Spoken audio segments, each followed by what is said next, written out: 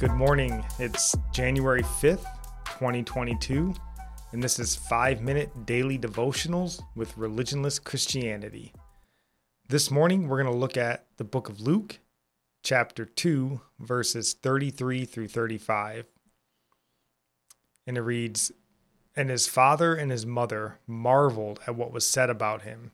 And Simeon blessed them and said to Mary his mother, Behold, this child is appointed for the fall and rising of many in Israel, and for a sign that is opposed, and a sword will pierce through your own soul also, so that the thoughts from many hearts may be revealed."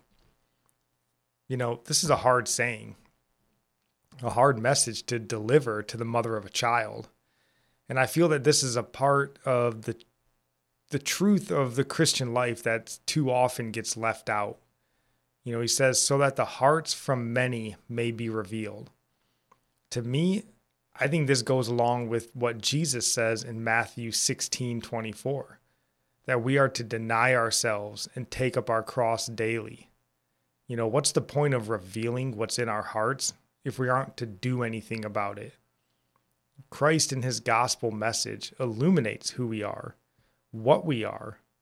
It also tells us who he is and what he has done.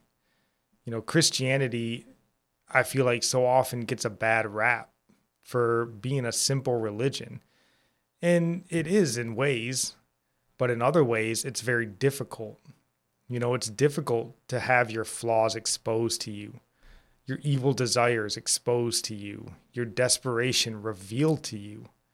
And it's more difficult still when we're told we need to deny those things and carry that cross daily. It's difficult when we're told the world is going to hate us if we choose to follow, that old relationships and lifestyles will have to be let go of. Anyone that would hide these things from you is doing you a disservice and not explaining the full weight of what it means to follow Christ. Simeon seemed to understand this. Even when Christ was a baby, he understood it. But do we understand it? The world, Satan, will tell you, you're just fine where you are.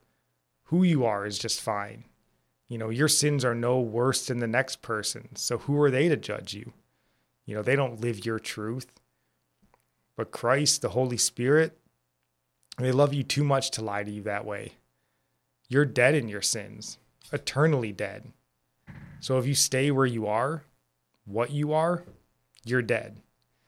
So the revealing message is hard. The recognition of needing to deny ourselves is hard. But the simplicity and the beauty is that we don't do this alone. This is why we die to ourselves and are born again as new creations, with the Holy Spirit working and moving in us, making it possible for us to deny old sinful lifestyles, strength to carry our cross, all with the promise that the gift of fellowship with Christ and eternal life is ours.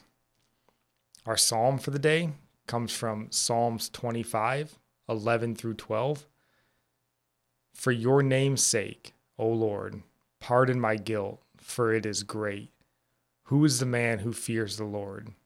Him will he instruct in the ways that he should choose." And our Proverbs come from Proverbs 25, verse 21 through 23. "For a man's ways are before the eyes of the Lord, and he ponders all his paths. The iniquities of the wicked ensnare him, and he is held fast in the cords of his sin. He dies for lack of discipline, and because of his great folly, he is led astray." And let me end with my prayer for you. And this comes from Psalms 145. "May the Lord show you he is gracious and merciful, slow to anger, and abounding in steadfast love, that the Lord is good to all, and his mercy is over all that he has made. May you know the Lord is near to all who call on him in truth, that the Lord preserves all who love him." God bless.